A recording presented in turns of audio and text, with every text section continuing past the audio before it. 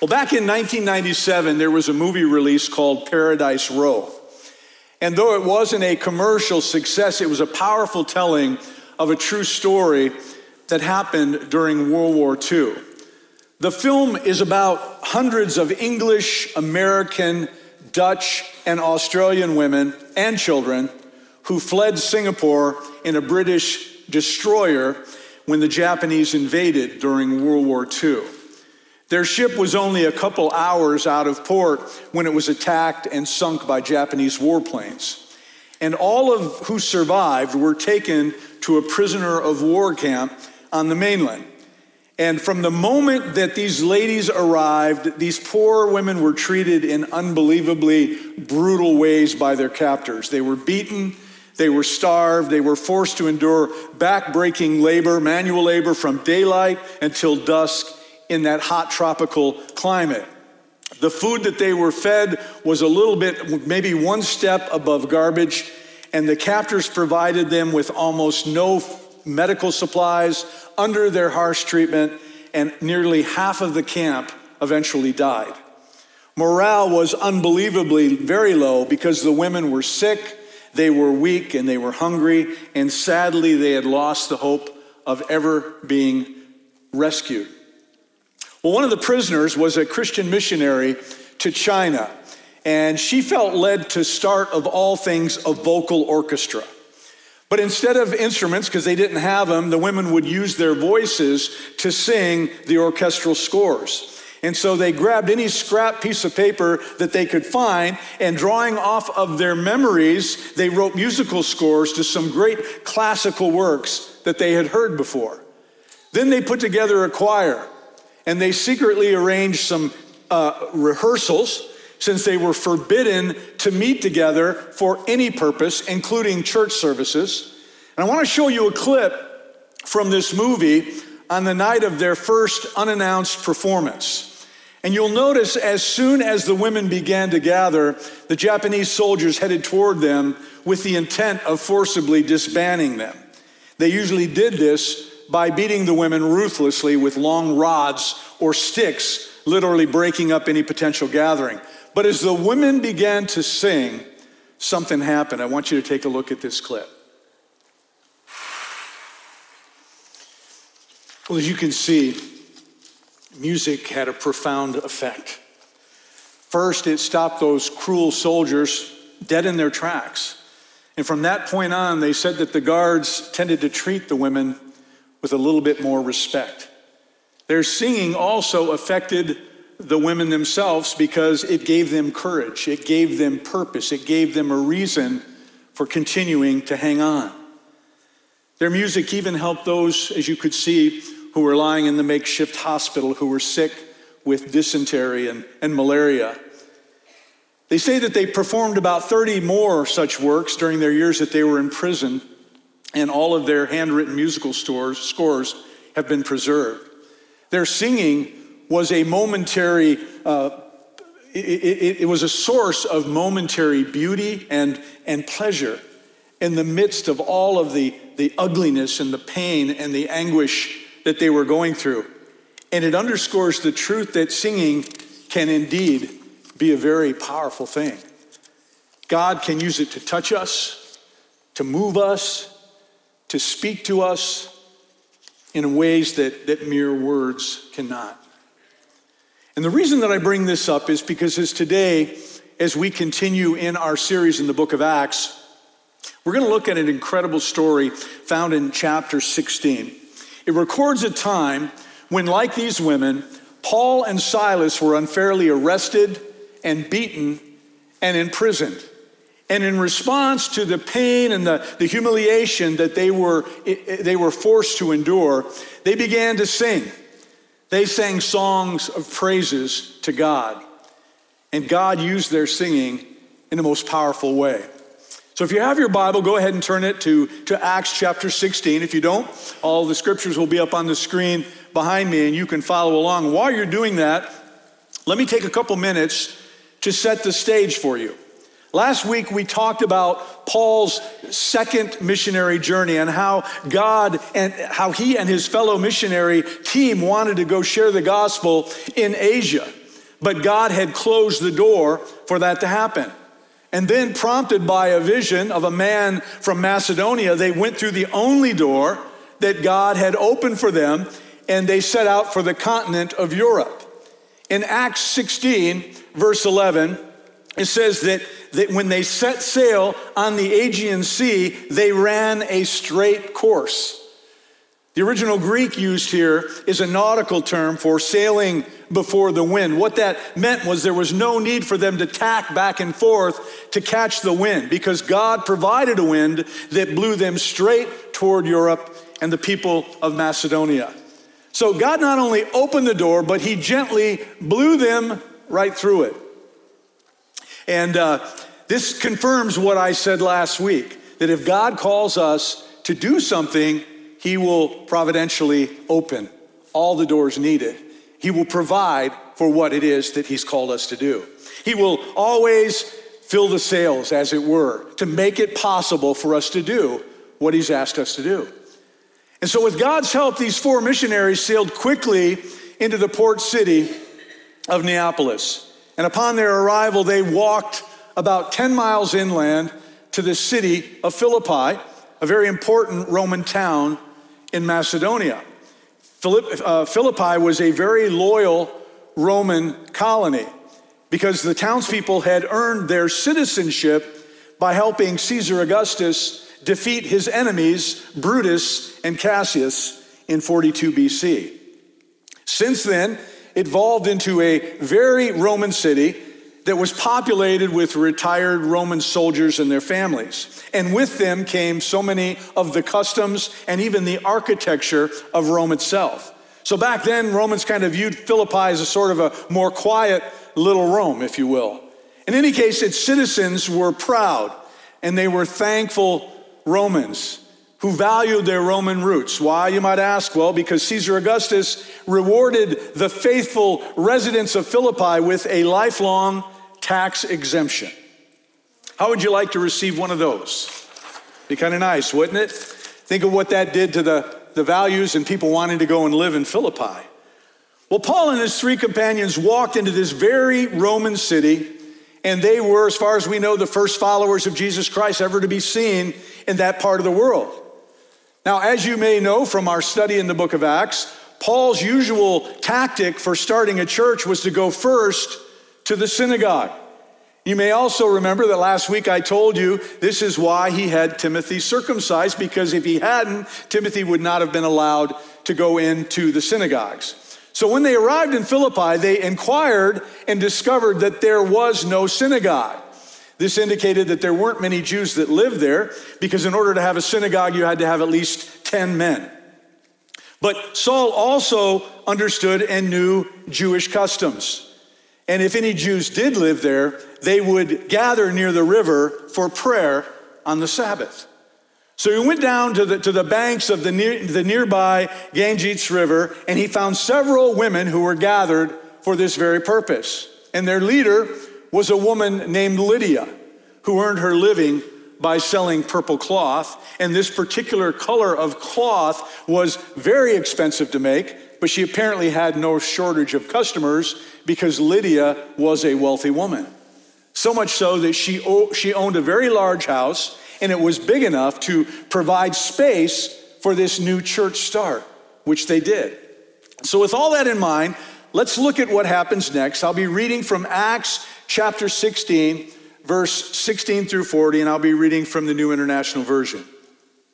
Once when we were going to the place of prayer, we were met by a female slave who had a spirit by which she predicted the future.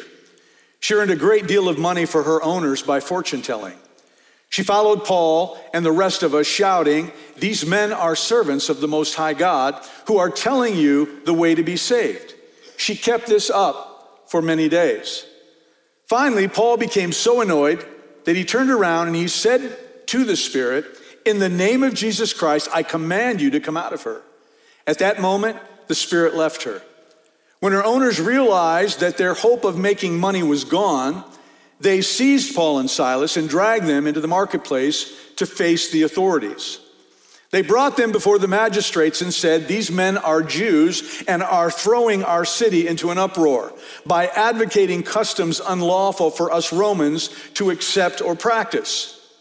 The crowd joined in the attack against Paul and Silas, and the magistrates ordered them to be stripped and beaten with rods. After they had been severely flogged, they were thrown into a prison, and the jailer was commanded to guard them carefully. When he received these orders, he put them in the inner cell and fastened their feet in the stocks. About midnight, Paul and Silas were praying and singing hymns to God, and the other prisoners were listening to them. Suddenly there was such a violent earthquake that the foundations of the prison were shaken. At once all the prison doors flew open and everyone's chains came loose. The jailer woke up, and when he saw the prison doors open, he drew his sword and was about to kill himself because he thought the prisoners had escaped.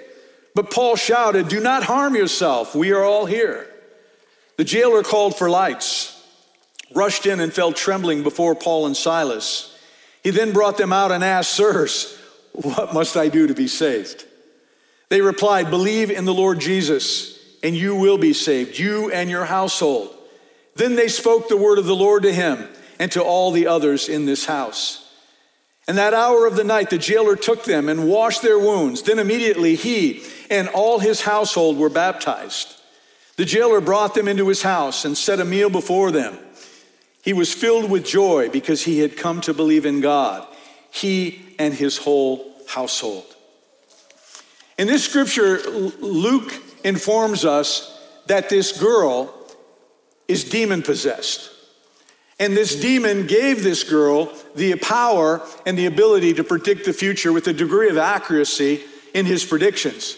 Of course, there was a fee for her services, which provided her owners not just a handsome source of income, but a steady, ongoing source of income. Because just like today, inquiring minds will pay any amount of money to try to discover what their future holds, or should I say, what someone else's take is on their future. Now, I hope this goes without saying, church, but I feel led to tell you that a fortune teller is one of the most fraudulent activities out there. And yet, get this, Americans spend over $2.25 billion annually on these and other psychic services.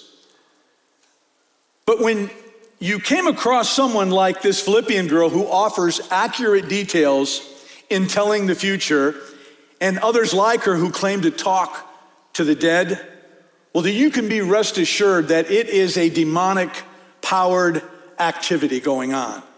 And listen, church, any form of psychic predictions or astrology is divination. It is not of God, and you should stay far away from it. Because if you are dabbling in that kind of a thing, you are dealing with the occult. And then you are dealing with demonic influences. And this is something the scriptures tell us to stay away from. Bible commentator Merrill Unger writes these words about this story. The girl told the truth, receiving her knowledge from demons. The incident showed how Satan frequently parades as an angel of light, especially under the guise of alleged religiosity. Well, the demon inspired this slave girl to say that Paul and his companions were servants of the Most High God. And you may think to yourself, well, hey, look at that. Look at all that free advertising. That's awesome. But I want to remind you that this is something that repeatedly happened during Jesus' ministry on earth. If you'll remember, people possessed with demons would follow him, and the demons would shout out who Jesus was. Well, this demon had this girl say that these men are proclaiming to you a way of salvation. In other words, in fear, this demon was saying, you have a way to salvation and we have a way to salvation. No need to fight. Let's join forces. But you and I both know that is never going to happen. Well, this girl proclaimed these statements about Paul day after day. And finally, Paul was so annoyed with her incessant ploy in an attempt to poison their ministry that he said to the Spirit in verse 18, in the name of Jesus Christ, I command you to come out of her. And it says at that moment, the Spirit left her. Now, I want to note a couple of things here. First of all, this girl was not a Christian. And I want to also point out that the Bible teaches us that Christians cannot be possessed by demons. I've had people ask me that more times than you could imagine. There are no examples in all of the scriptures of Christians being indwelt by the devil or by his minions. There are examples, however, of Christians sinning and yielding to Satan's temptations, but not being possessed. And of course, that other part goes on to this day. Often we yield to Satan's temptations. But let me remind you something. As a Christian, we are indwelt by the Holy Spirit of the living God.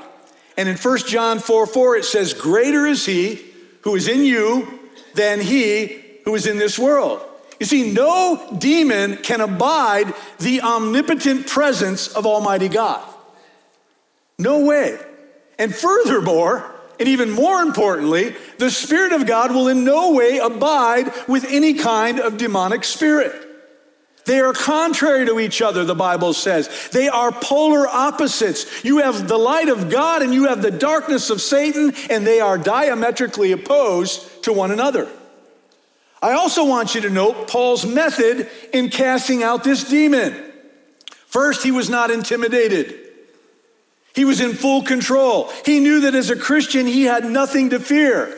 Secondly, he spoke directly to the demon and not the girl who was possessed. Thirdly, he didn't ask anything. He commanded it to come out of her, and in an instant, it was gone. No ifs, ands, or buts about it. He spoke and the demon fled. And I got to tell you something. I've seen videotapes of famous evangelists holding on conversations with demonic spirits, and I'm going, why? Is this for our entertainment pleasure? What is the purpose? You tell that thing to flee. That's what the power of God says to do. There's no need to talk about it. There's no need to talk to it, ask him where he came from or what his plans are for lunch. You cast that demon out. Doesn't take multiple sessions like you've seen in maybe movies before. He didn't need to have a conversation. The battle had already been won because it was done in God's strength. It wasn't done in man's strength. Well, her healing, of course, it was a wonderful thing. Imagine how she felt to be freed from that demonic control. So Paul and the others are rejoicing, but not everybody was happy about this miracle. And obviously greatly angered, I might add, by their sudden economic downfall, the slave girl's greedy masters incited the crowd to riot. And these proud Romans, they wrongfully accused Paul and Silas of throwing the city into an uproar. But also in their accusation, they inferred that this was typical behavior for any Jew, which was a foolish thing to say because there were hardly any Jews in that town. Well, Paul and Silas were immediately seized. They were viciously beaten with rods, and they were thrown deep into a Roman dungeon with their feet fastened by stocks. And understand something, this beating was no little thing, because they received the same kind of flogging that Jesus did. Perhaps you remember that scene from the Passion of the Christ where it depicted the first part of Jesus' beating. That's when those two cruel Roman soldiers came up and they had those flexible rods and they just started whacking Jesus across the back, and it was leaving welts across his back. If you remember that scene, this is what these guys went through. And then after this beating, Paul and Silas were thrown into prison, deep within the jail. Their legs were secured in stocks, so they couldn't move, which I'm sure further added to their discomfort. Now, perhaps there are people in this room today joining us who have spent some time behind bars before, and you can much more accurately relate to this situation than perhaps I can. But for those of you, including myself, who haven't, I am certain that most of us have at some point in our life felt imprisoned by hard times. I mean, every one of us has endured heartache in one form or the other. I'm talking about tough times, not of our own making, that we could not escape, that we could not avoid. And I know this is true because I know you. I mean, as your pastor, I am well acquainted with some of the burdens that you have carried and some of the burdens that you are even carrying now because you share them with me. I also know that the Bible teaches us that even for Christians, trials are a regular part of life. They're going to happen. We are not exempt from them. You can't get away from this truth. In fact, Job 5:7 says, "Yet man is born to trouble as surely as sparks fly upward." I mean, just like the people who desperately want to get out of prison but can't, we often want to be freed up from our hardships, don't we? But we can't. It's part and parcel to living in this fallen world. And I say this to help you understand that there is truth here in this text that we need to clearly understand. The record of Paul and Silas' response to their imprisonment teaches us things that you and I need to know if we face the inevitable heartaches and tribulations of life. So let's get into this. How can we learn from this example of them singing while in prison? What can this particular story teach you and I this morning? Well, first, this text tells us that to sing in hard times, we must be able to see things that others don't. I want you to think about it. Paul and Silas were falsely accused. They were beaten within an inch of their lives. They were thrown into a dark, cold prison cell. And as they sat there with their legs in stock, I'm sure that their muscles cramped, and I'm sure that every breath reminded them of their cracked ribs and their bruised kidneys from the beating they had just taken. I imagine that blood was still flowing freely down their backs because their wounds had not been treated. So these guys were growing weaker and weaker and colder. And as that cold began to seep into their bones, they must have listened to the rats that you know infest places like that, scurrying around in the darkness, probably attracted by the blood on their backs. But instead of cursing their guards, instead of groaning about the treatment that they had received that was unjust, like the rest of the prison population tends to do, the two began to pray out loud. And please understand, the original Greek words used here would not be translated as prayers of petition. You know, not "God, get me out of here" kind of prayers. No, these would be translated as prayers of praise to God, like, "God, you are so good to us. Thank you for your faithfulness. Great is your faithfulness, oh God." Can you imagine praying like that after experiencing what they just went through? The truth is, I don't think most of us could. Because the truth is, many of our prayers are only selfish petitions with no praise on our lips whatsoever. Often what we do is we call up God, and all we want to do is tell him how bad things are. And our prayers kind of become like just one long pity party where we remind ourselves of how bad life is. And church, I just got to say, if that's the way that you pray, it's no wonder that many times you feel worse after you pray than before you did. Prayer is only complete. Prayer is only meaningful where somewhere in there, you've got to give praise and you've got to give glory and you've got to give majesty to God. Remember when Jesus gave his followers a prayer template in order to follow? Well, it began and it ended with praise. Jesus said we should begin by saying something like this: "Our Father who art in heaven, hallowed be thy name. Thy will be done on earth as it is in heaven." He said it should probably end with something like this: "For yours is the kingdom and the power and the glory and the praise forever."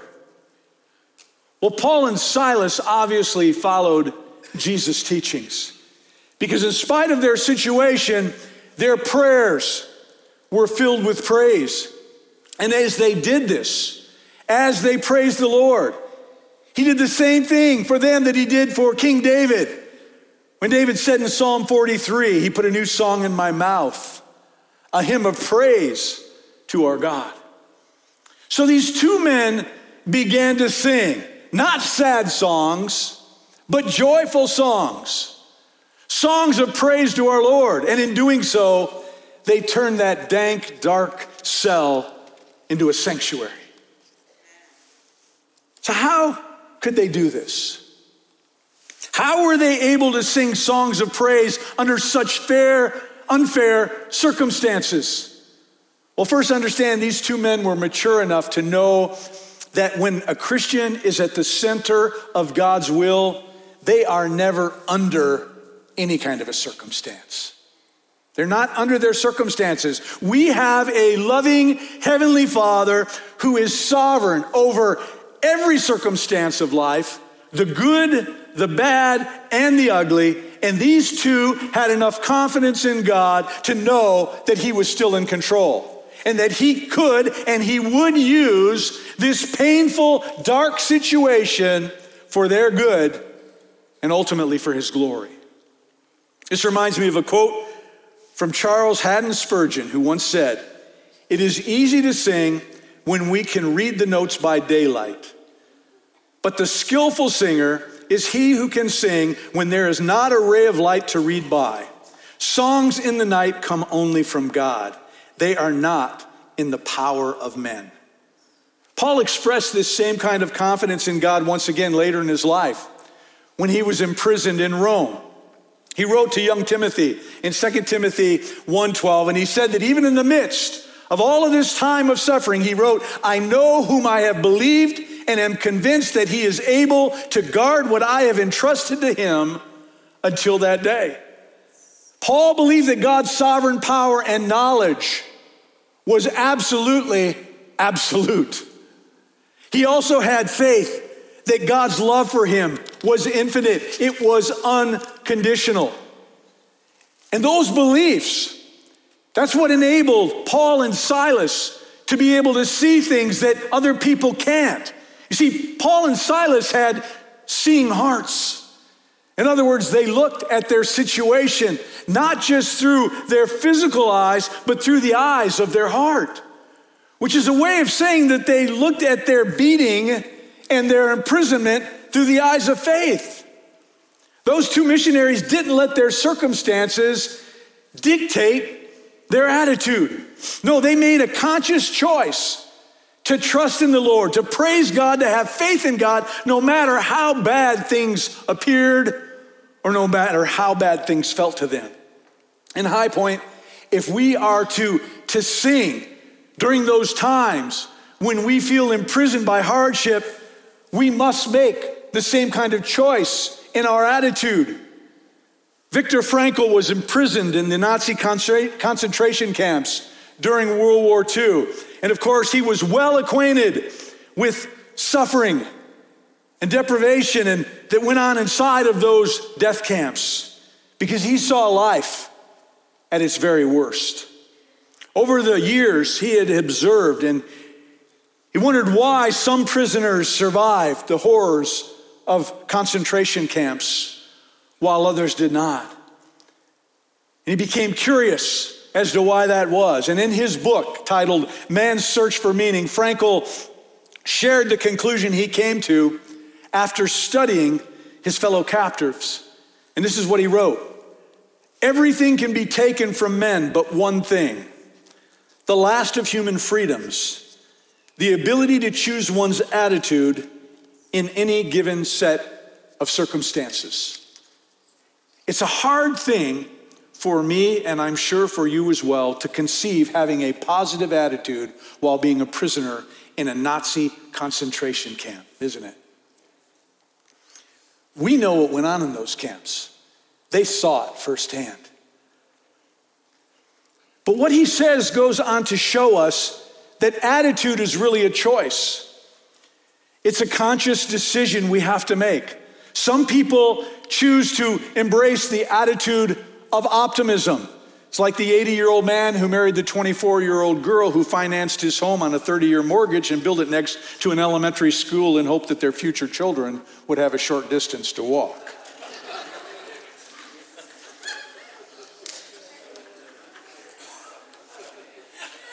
Okay, come back in.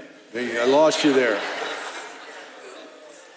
But others, for a variety of reasons, choose instead a life of pessimism. They have a pessimistic perspective, like the little boy who was preparing for his test. He told his dad, I'm going to fail this test because I do not understand the material, Dad. And his father said, son, you have to try harder and you have to be positive.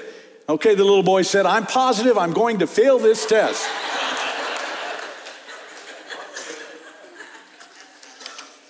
Attitude is a choice.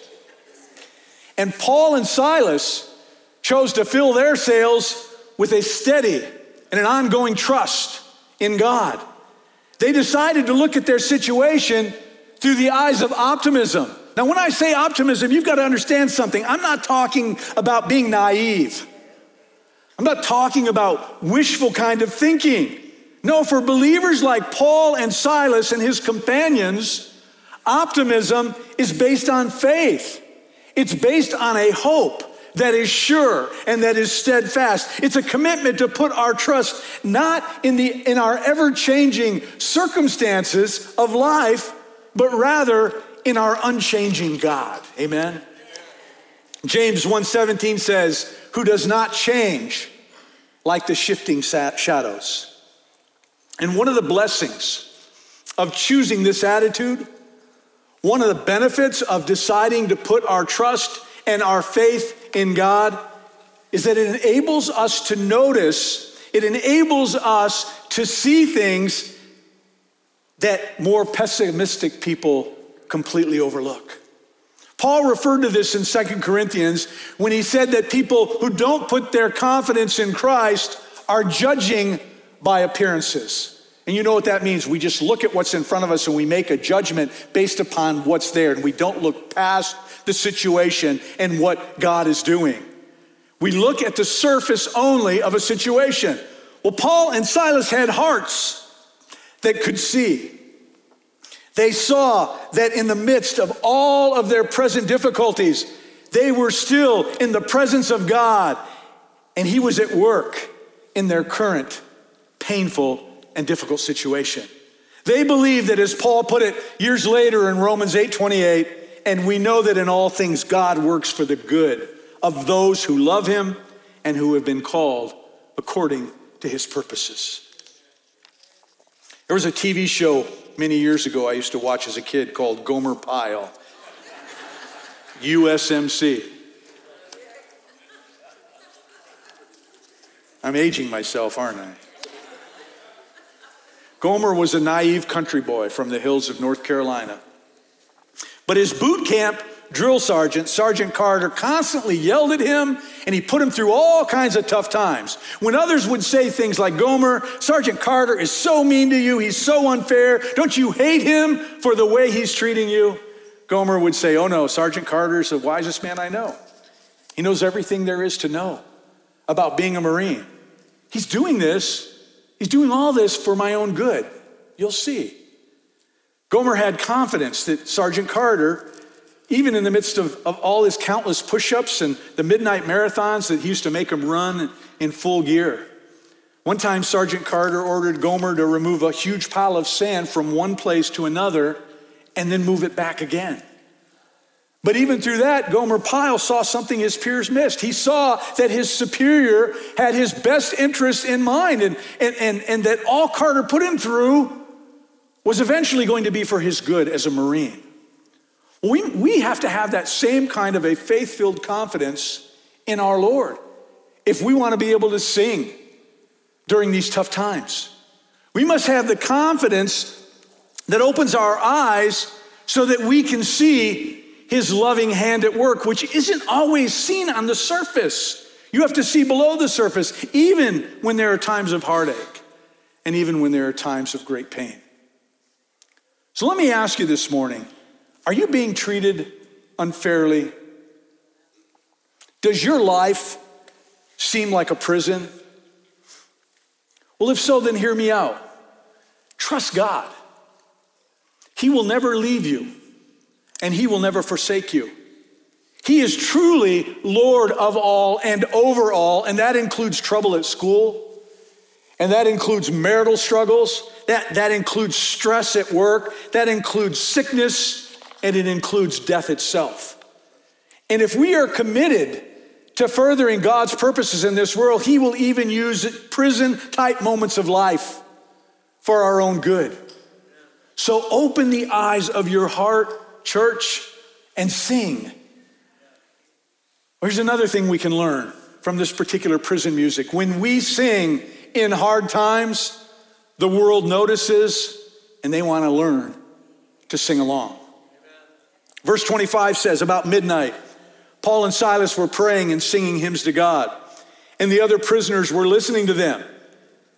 This was something new for these prisoners in that place. They'd never heard this kind of response to their situation ever before. So as the Greek literally states here, they listened attentively. Then when God miraculously responded by sending this earthquake and opened the doors and it released their chains, they realized that they had indeed been some very kind of special singing going on in that place. So they didn't take advantage and they didn't split out the front door or run away. Instead, they went to Paul and Silas and they asked them about their singing. And it looked to the jailer like that they had all run away. And in desperation, he was about to pull a sword and take his own life, which is what they typically did in those days if they lost prisoners, because Rome was going to have them executed anyway. But Paul was able to yell at him. He said, no, don't harm yourself. We're all here. Well, that particular lyric made the jailer want to sing along too. And so he asked life's most profitable question of the apostles: what must I do to be saved? In other words, I guess he was saying, can you teach me to sing too? Tell me what I need to do to be like you guys, because I really like what I see. Ironically, he was no longer their captor. He became captive instead to what his prisoners had to offer. They were so serene, they were so calm in the middle of this tragedy, and he knew that he had to have what it was that they possessed.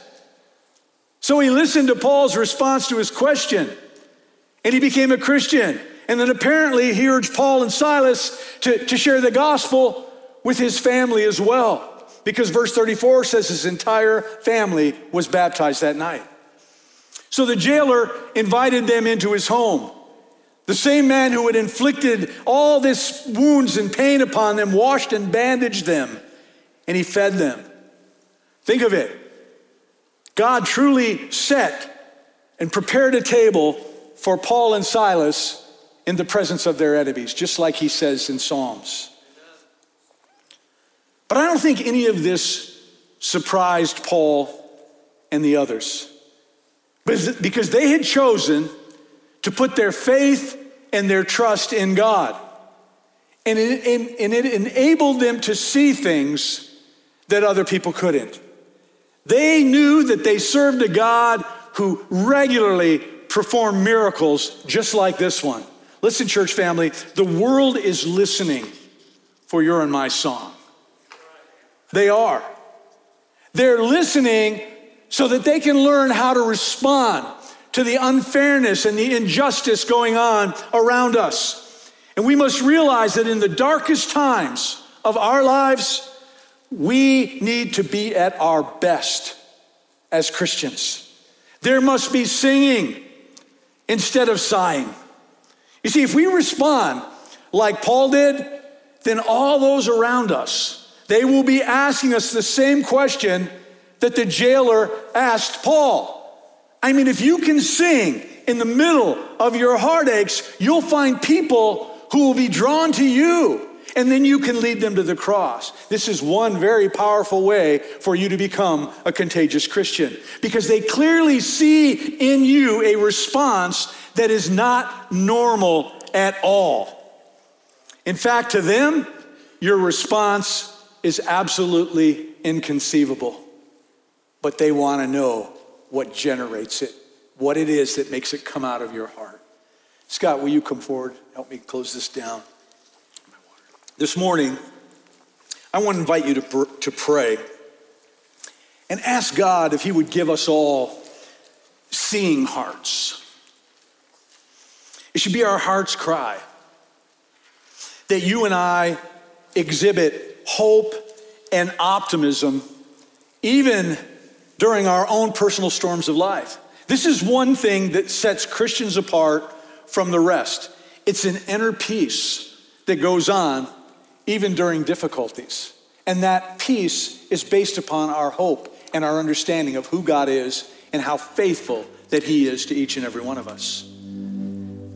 It's a hope that no matter what it is that we're going through, no matter what the situation is, God has that situation under control. And in the end, all things will work out for good to those who love him and to those who trust him. And at the same time, God will receive glory through how you handled it. It's also the assurance of knowing that no matter what happens in this short period that we call our life, it'll be all taken care of in eternity. You know, the older I get, the more I come to realize just how fast life flies by. When I was in my 20s, I never gave a thought to it. When I was in my 30s, it crossed my mind every once in a while. When I was in my 40s, I started thinking more serious about it. 50s, now that I'm 60-something, I want you to know I'm on the lower end of that. I just want you to know that. It's a blur. It's a blur. And it's helped me in a good way. It's allowed me to look at things from an eternal perspective instead of just the here and now. Because I know how fast the here and now is gone, but I know eternity is going to last forever. And if I'm in eternity in the presence of God, that's really all I've got to worry about, right? It kind of makes everything that we deal with here seem so minuscule, and yet we get so wrapped up in it. We get so incensed when things don't go our way. It shouldn't surprise us that negativity surrounds us everywhere we go. But we should have a positive outlook on life because we are securely in God's hands. And if you're here today and you're not a Christian, then I hope and pray that today God has opened your eyes to see the need for you to have a Savior. And that Savior is the Lord Jesus Christ. God promised way back in Deuteronomy chapter 4, verse 29, that if you seek the Lord your God, you will find him if you look for him with all your heart and with all your soul. And if you've never made a commitment today to follow Jesus, then I urge you to seek him today. To receive salvation, the Bible says that you must believe in your heart and you must confess with your mouth that Jesus is Lord. You acknowledge that Jesus is the Son of God and the only way to salvation. And you speak that to him in prayer and you ask him to save you and to become the Lord of your life. So what we're going to do this morning is, first of all, go ahead and stand to your feet if you would. What we're going to do this morning is we're going to close this service with a song of praise. And what I want you to do as you sing this song is to sing it with confidence. I want you to sing it as true praise to your God who has been with you through thick and thin throughout your life. And I want you to sing it with confidence, especially if you are navigating through some kind of a difficulty this very day. If you do this, I guarantee you that you can leave here with those chains and that struggle being lifted from you because you have chosen to lay it in God's lap and quit carrying it around as a burden any longer. And then when you do that, you will clearly be showing the Lord how much you truly trust him in your situation. And if you're not facing a struggle this morning, then all the more reason for you to praise the Lord and be thankful to him as we sing together. If you want to accept Jesus this morning, this altar is open. You can do it from your seat. All you need to do is tell Jesus you believe in him. You believe he is the Son of God. He came to this earth. He lived a sinless life and he died a horrific death. And the blood that he shed on that cross is the cleansing agent. It is the atoning that covers your sin and wipes it away. As the Bible say, never to be remembered. As far as the east is from the west, he will forgive you of your sin. He will become the Lord of your life. The Bible says he will cleanse you of all unrighteousness, and you will become a new creation in Christ Jesus. As Anthony said this morning, this altar is always open while we sing. If you want to come to this altar, feel free to. But we're going to sing together, How Great Is Our God. And when we're done, I will close in prayer.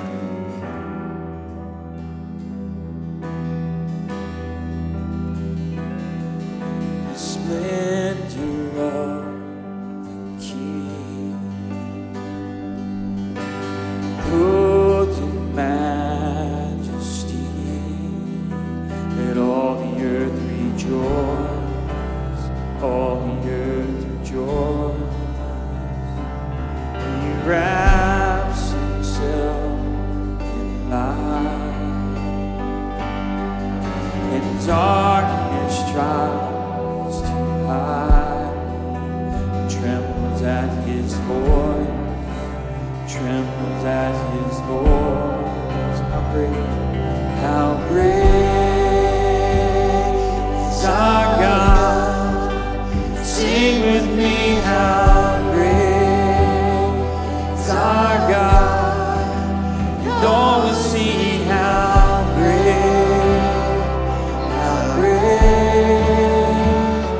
is our God. Age to age,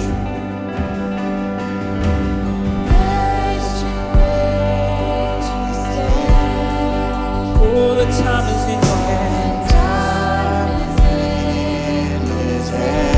Right now and forever. You're the Godhead all of it. Oh, the Godhead, three in one. Oh, and Father, Spirit, Son, the Lion and the Lamb, the Lion and the Lamb. Oh, how great! Oh, together sing with me, how great is our God, and all will see how great is our God.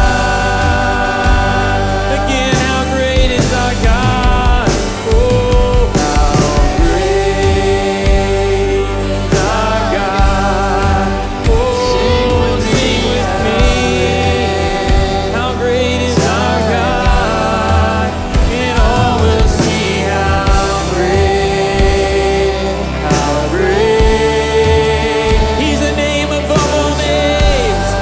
Come on, he's the name above all names. Yeah, Lord, 'cause he's the name above all names. And he's worthy of all praise. And my heart will sing how great is our God. He's the name of all names. Oh, the name above all names. And he's worthy of all praise. Oh, my heart will sing how great is our God.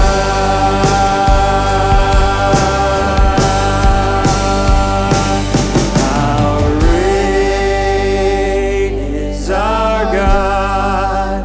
Sing with me, how great is our God? And all will see how great